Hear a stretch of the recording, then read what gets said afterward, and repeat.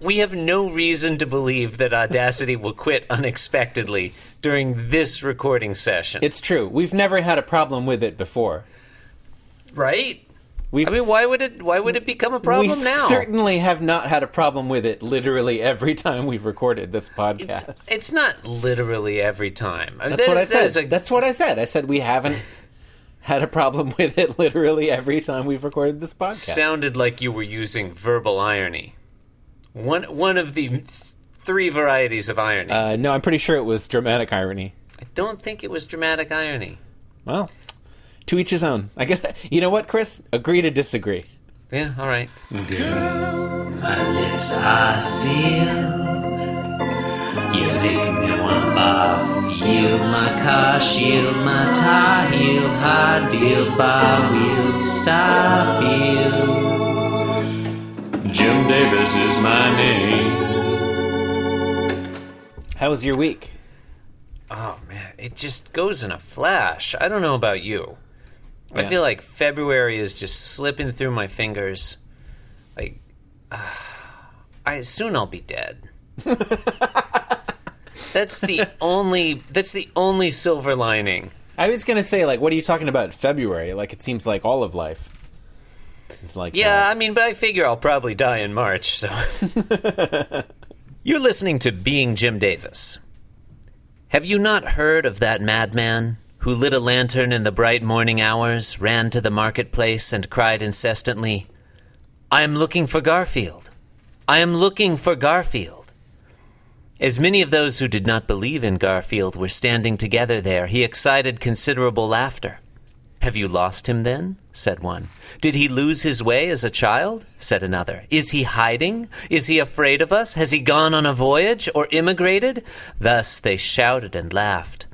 The madman sprang into their midst and pierced them with his glances. "Where has Garfield gone?" he cried. "I shall tell you. We have killed him, you and I. We are his murderers. But how have we done this? How were we able to drink up the sea? Who gave us the sponge to wipe away the entire horizon? What did we do when we unchained the earth from its sun? Whither is it moving now? Whither are we moving now? Away from all suns? Are we not perpetually falling? Backward, sideward, forward, in all directions? Is there any up or down left? Are we not straying as though an infinite nothing? Do we not feel the breath of empty space? Has it not become colder? Is it not more and more night coming on all the time? Must not lanterns be lit in the morning? Do we not hear anything yet of the noise of the gravediggers who are burying Garfield? Do we not smell anything yet of Garfield's decomposition? Garfield's too decompose. Garfield is dead. Garfield remains dead, and we have killed him. How shall we, murderers of all murderers, console ourselves? That which was the holiest and mightiest of all that the world has yet possessed has bled to death under our knives. Who will wipe this blood off us? With what water could we purify ourselves? What festivals of atonement, what sacred games shall we need to invent? Is not the greatness of this deed too great for us? Must we not ourselves become Garfields, simply to be worthy of it? There has never been a greater deed, and whosoever shall be born after us, for the sake of this deed, he shall be part of a higher history than all history hitherto. My name is Christopher Winter, and I'm Jim Davis. And my name is John Gibson, and I am Jim Davis. Well, John, it's Monday again, Monday the 18th of December, 1978, and as always on Monday, we're reading Garfield. Today, the first ever 183rd episode of Garfield. John, what happens in today's strip? I'm glad you asked me that question, Chris. You see, today in Garfield for Monday, December 18th, 1978, we learn that Garfield does not have a foot fetish. True, true, true. John, I would like to state at the outset that I find today's strip pretty gross. Okay. Like, not nauseating, but pretty gross. Yeah, it's okay. I don't really have any strong feelings about it, one way or the other. I guess I just don't like... We get 3 close-up shots of Jon Arbuckle's feet. I don't none know if of I them... would. I don't know if I would classify those as close-up shots. I mean, in the traditional sense. I mean, yes, his feet are definitely the, at least co-equal protagonist of each panel, along with Garfield. But it's not like we're not seeing like the individual, footprints and like calluses and stuff. We're No, we don't get a view of every cuticle of every toe. Right. But we do see all 8 of Jon Arbuckle's toes. That's true, we do. And his quite well defined whatever that bump is on your ankle. Oh, I on think your ankle? That thing little has a round... name? Yeah. Yeah, what is that thing? I don't know. Probably one of us will look it up at some point today. And boy, John's is seems quite elongated, doesn't it? It does. It does. Well, his feet in general seem very elongated. Like they seem bigger than they've ever been before in the past. Although, I don't know if we've seen his feet themselves at all, but we have seen his shoes. He's got a real pair of ankles on him, Jon Arbuckle. He sure do. Should we talk about what happens in today's strip, John? I mean, yeah, I guess we should. So, panel 1, John and Garfield are in bed together, as they often are, apparently. That's the kind of relationship they have.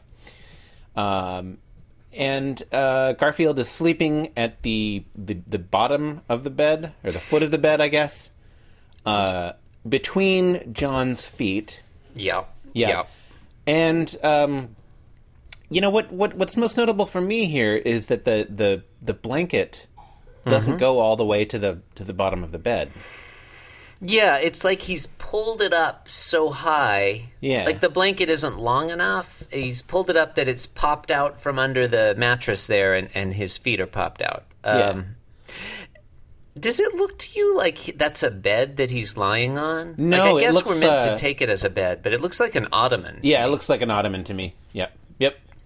Though, as we know, in the Garfield universe, ottomans are round? Yeah, that was a hassock, wasn't it? Oh, I'm sorry. I'm sorry. I stand corrected. Well, either way, it's not clearly delineated here. The characters do not speak at great length about the piece of furniture on which they are sitting. Good point. I think we're made to understand that in panel 1, Garfield is asleep. His eyes are closed, and he's going zzz. Yep. And Jon Arbuckle presumably is either asleep or dead. Yeah, I mean, you could make a strong argument that Jon Arbuckle is dead this entire strip. That's like actually, now that I look at it, that is like the classic shot of dead person's feet in the morgue, isn't it? That's exactly on that little what morgue it is. Push table. Yeah. That's totally what's going on here. That puts this whole strip in a completely different light. That makes the punchline almost funny. Well, so moving on, I guess. Panel 3, Garfield yawns and... Moving panel right 2, along. pardon me. Panel 2, Garfield yawns and stretches. Jon Arbuckle's feet remain immobile. Panel 3, Garfield is sort of peeking out from betwixt the feet. The feet sort of forming a Garfield sandwich there, one on either side. He looks kind of grossed out, and he thinks, what a heck of a way to wake up. Yep. A punchline that, as you note, is slightly funnier if we assume that he's waking up in the morgue, sleeping on the feet of a dead body. Yeah, maybe Jon Arbuckle, maybe someone else. We don't even know it's Jon Arbuckle. It could be any dead body. This could be Lyman's feet. Yeah. Then it's there's a reasonable chance that they're Lyman's feet. That certainly adds a new dimension to that punchline. It's like, oh, wouldn't you know? Sleeping on a dead body. Oh, again. Monday again. Classic Garfield. I've got to be honest with you, John, though. I don't actually have a lot more to say about this one. It's Yeah, weird. I'm, I find it a little gross. Yeah. That's about all I've got. I'm it's fine. It's like, okay, there's some feet. Yep. the thing that is weirdest to me is the way the blanket is pulled up like that. I mean, that, like, I don't know. I mean, I guess that's a common thing, you know, when you're sleeping and you pull the blanket up too far, you know, and then your feet poke out. Well, John, if you're as tall as either of us or John Arbuckle is, that does happen sometimes. It happens. I don't know, John, I don't know about you. I don't know Yeah. about you, but I'm married to a woman who's much shorter than I am. I don't know why I said I don't know about you. I know perfectly well that you are not married to a woman who's much shorter than you are. Right. At any rate, she'll sometimes do that. Like, she'll pull the blanket up, and because my feet stick, you know, our heads are Right, but hers aligned don't. with one another. Right. My feet are way down at the bottom of the bed. Hers aren't. She'll pull the blanket up, and my feet are uncovered. Well, the solution for that, Chris, is for you to sleep with your feet aligned rather than your heads. I thought you were going to say, get a longer wife. I mean, that's just common sense. Well, I mean, I guess that would make... But then if I pull the blanket up to my neck, it will cover her head. I mean, the thing about this is that, like, yeah, that's the thing that happens, but the way it's drawn, it, like, the blanket is, like, perfectly perpendicular to the bed, and it's draped over either side. It looks like it's that way by design. Yeah. Practically. Maybe Like- John Arbuckle's feet get really hot at night. Maybe. I guess, yeah, sometimes you do it on purpose, I guess, if it's a hot night. John, one more thing that's occurring to me as I look at this strip. John Arbuckle's bed is extremely narrow. Like, that's not a single mattress. That's whatever the size smaller, one size smaller than a twin? single is. A twin? Does it get smaller than a single? A twin, I think, is what you're looking for. Yeah, maybe. That seems smaller than a twin. Is single even a thing? I thought twin was what that was called. I think the different mattresses have different size names in Yeah. different locations. Hey, Like, 'cause there's King and California King. Maybe it's a California twin.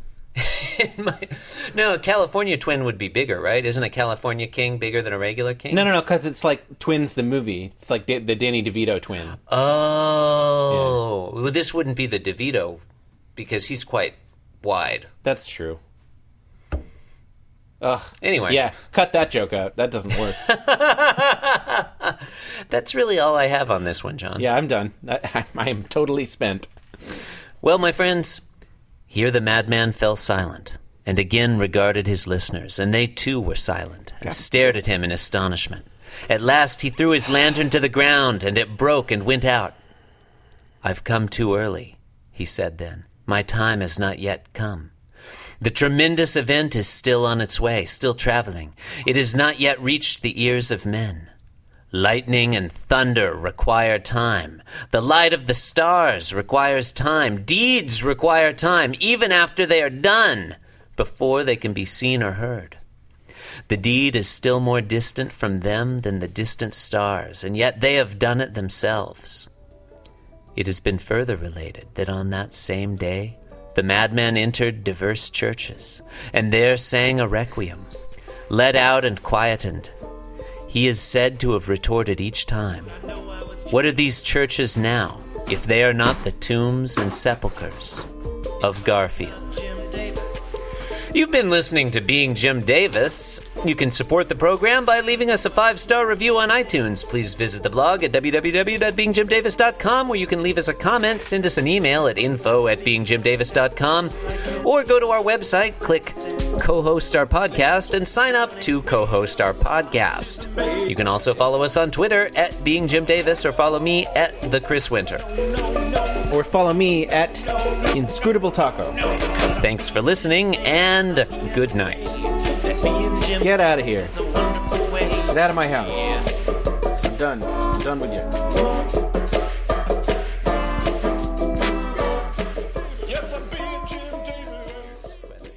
This is one way to guarantee that this pre-podcast chatter will not just be edited in is for us to talk about the weather at length. That's not interesting to anyone. I'm not so sure about that. No, you're editing this week. You do a much better job than I do. Do I? You did a lot of post-production this past week, it seemed like. I mean, it took me quite a while to find a good version of the Banana Boat song to use. That the way you said that presupposes that there exists a bad version of the Banana Boat song. That's a good point. That is a very good point.